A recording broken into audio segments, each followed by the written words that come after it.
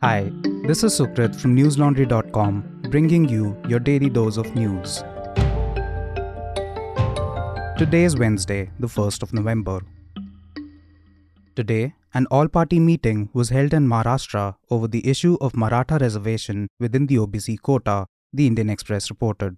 A unanimous resolution was passed by all political parties, appealing to maintain law and order in the state. It also included an appeal for Maratha leader Manoj Jarange Patil to withdraw his fast unto death.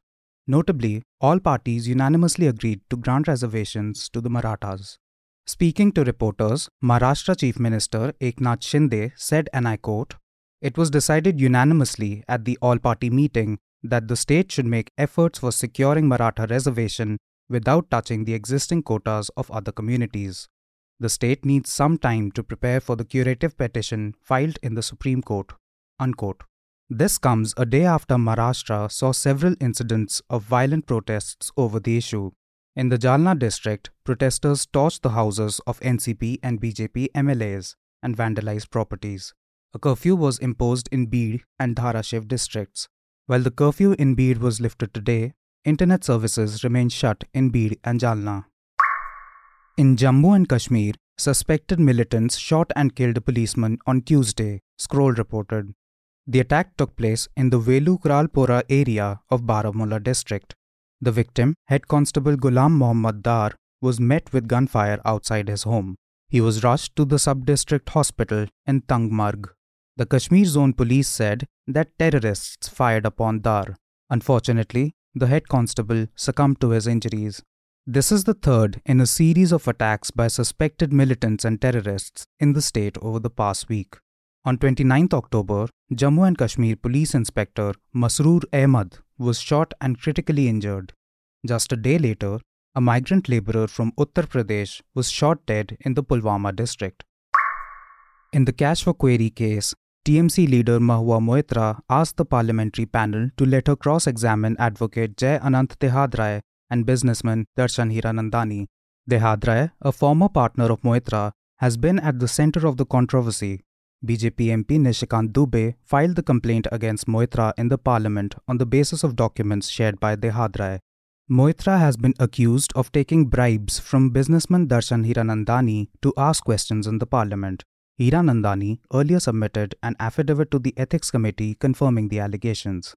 On her public disclosure, Moitra said that the Ethics Committee released her summons to the media, and so it was important that she too released her letter. In the letter, Moitra said Dehadrai had not provided any documentary proof of his allegations. She also questioned the jurisdiction of the Ethics Committee in criminal cases and said that it can only be done by law enforcement agencies. Earlier, Moitra had asked the committee to postpone the date of her hearing in light of her constituency commitments. However, the committee did not heed to her request. Listeners, as you know, assembly elections are due in 5 states. The News Minute and News Laundry will join hands to bring you everything you need to know about the upcoming assembly elections. Do contribute to the NLTNM Election Fund so we can bring you authentic coverage from the ground and not narratives crafted in far-off studios. We are able to bring you our reports and analysis only because you've got our back. Subscribe to newslaundry.com and pay to keep news free. Our subscription starts at only ₹300 a month. Today, the Enforcement Directorate seized Jet Airways properties worth ₹538 crore in connection with the money laundering case. These properties across London, Dubai and several states of India include 17 residential flats, bungalows and commercial buildings. They were registered under the names of companies and people including Jet Airways founder Naresh Goyal, his wife Anita Goyal and son Devan Goyal. This comes a day after the ED lodged a charge sheet against Goyal and 5 others in the alleged fraud case filed by Canara Bank. The bank had alleged that it sanctioned loans of up to ₹848 crore to the airline, of which ₹538 crore was outstanding. The ED accused Goyal of siphoning money by creating trusts in other countries. Goyal allegedly used those trusts to buy immovable properties. On 1st September, Goyal was arrested by the ED. Since then, he has been at Mumbai's Arthur Road jail. Internet services in Gaza are slowly being restored, Al Jazeera reported, citing a Palestinian telecommunications agency. With Israeli Defense Forces conducting ground operations in the enclave, internet services were completely blocked until this morning. This is the second internet blackout since the conflict began on 7th October. Humanitarian organizations have warned that the blackout was hampering the supply of aid into Gaza and could be used to cover up war crimes. Hospitals in the Gaza Strip have been severely affected by the lack of fuel and other supplies. Major hospitals have had to ration electricity for emergency services. The Turkish Friendship Hospital, which provided cancer treatment in Gaza, has shut down completely after its fuel supply was depleted. In addition, the primary hospital, Al-Shifa, has less than 24 hours of electricity left. With healthcare crumbling in the region, the death toll has been rapidly rising. So far, over 8,700 Palestinians have been killed in Gaza since 7th October. The death toll in Israel stands at over 1,400. Israel attacked the Jabalia refugee camp for the second day in a row with airstrikes.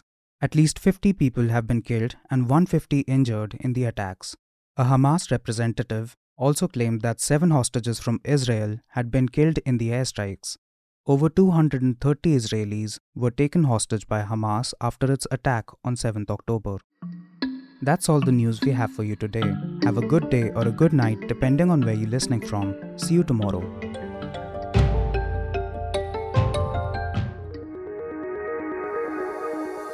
News Laundry is possible because of our paying subscribers. We don't run on corporate or government ads.